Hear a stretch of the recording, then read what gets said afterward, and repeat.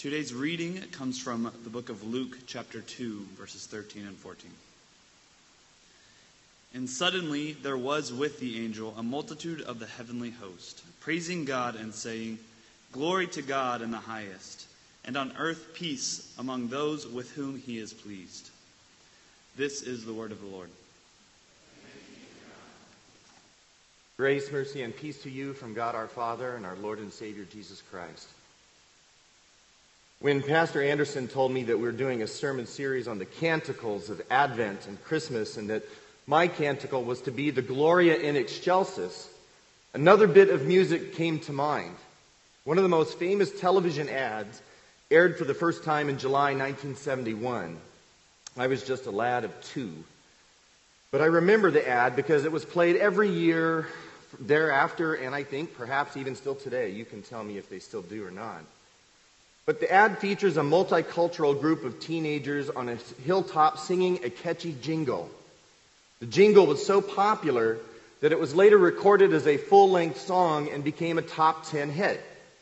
The words to this memorable ad were, "I'd like to buy the world a home and furnish it with love. Grow apple trees and honeybees and snow-white turtle doves." I mean, this is 1971, so that's the... Then came the chorus. "I'd like to teach the world to sing in perfect harmony. I'd like to buy the world a Coke and keep it company." That's the real thing. I don't know how many of you students are familiar with this commercial or with this song. Go Google it. It's wonderful. It's kind of a neat thing. Usually, it seems like it gets played at Christmas time. And it's a brilliant piece of marketing history because for millions of people, this ad captures a piece, or just at least a small piece, of what Christmas means to them. Harmony, love, togetherness.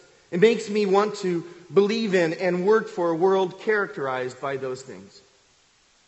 What is it about the Christmas holiday that inspires such strong positive emotions in people that they sometimes can put aside their differences and come together? All kinds of people, believers and non-believers alike.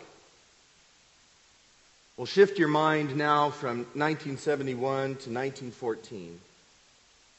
World War I is often called the first modern war.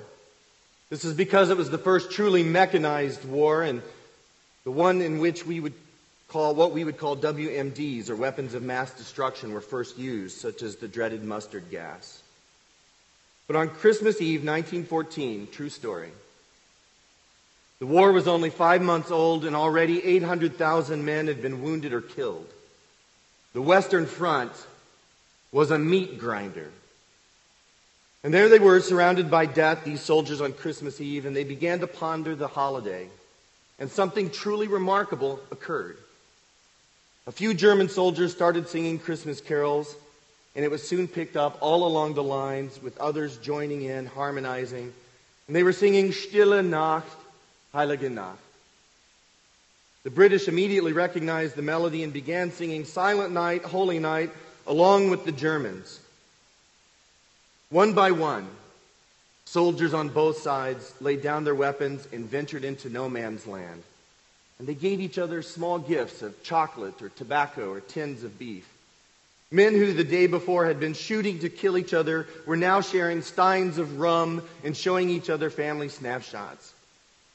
And early on Christmas morning, some of the British soldiers scrambled out of their trenches into no man's land carrying a soccer ball. Between the trenches, they started a game. The Germans joined in. It was England versus Germany. In some places, the truce continued throughout the next day, neither side willing to fire the first shot. Only when fresh troops arrived did the fighting resume in that place. My point is this, that even in the midst of armed conflict, even in the middle of one of the bloodiest, most brutal wars this planet has ever witnessed, the word and promises of God was able to turn enemies into friends. The message of Jesus Christ, the Prince of Peace, softened these soldiers and bound them together in a way that nothing else ever could. Not nation, not loyalty, nothing.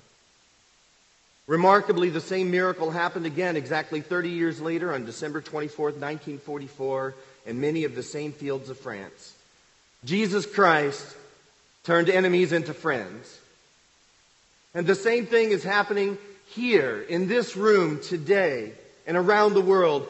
God is in the business of turning his enemies into his friends. And we have the chance, my fellow believers in Jesus, we have the chance to be a part of this miracle in our communities as well. Blessed are the peacemakers, for they will be called the sons of God. And we have a promise that in the new creation, we will beat our swords into plowshares and our spears into pruning hooks. In the new creation, the wolf shall dwell with the lamb, and the little child shall lead them. What the world is pining for, I believe that what the world is reaching for and yearning for, most of all, is peace. Peace in our homes.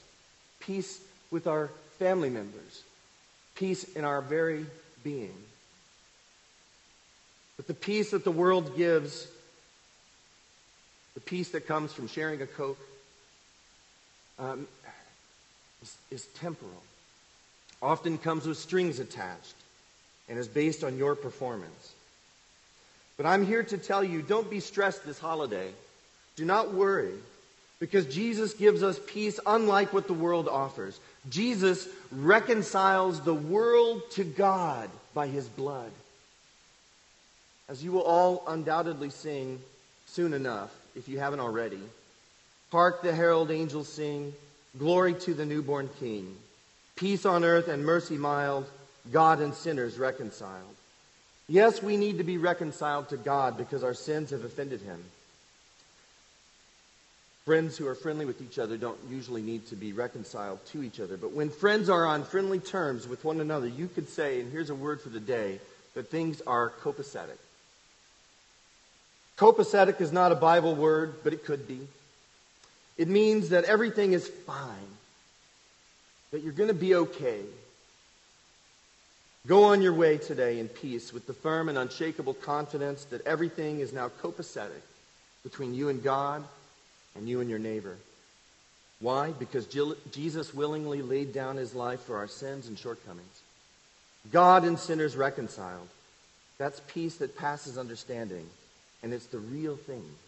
In Jesus' name, amen.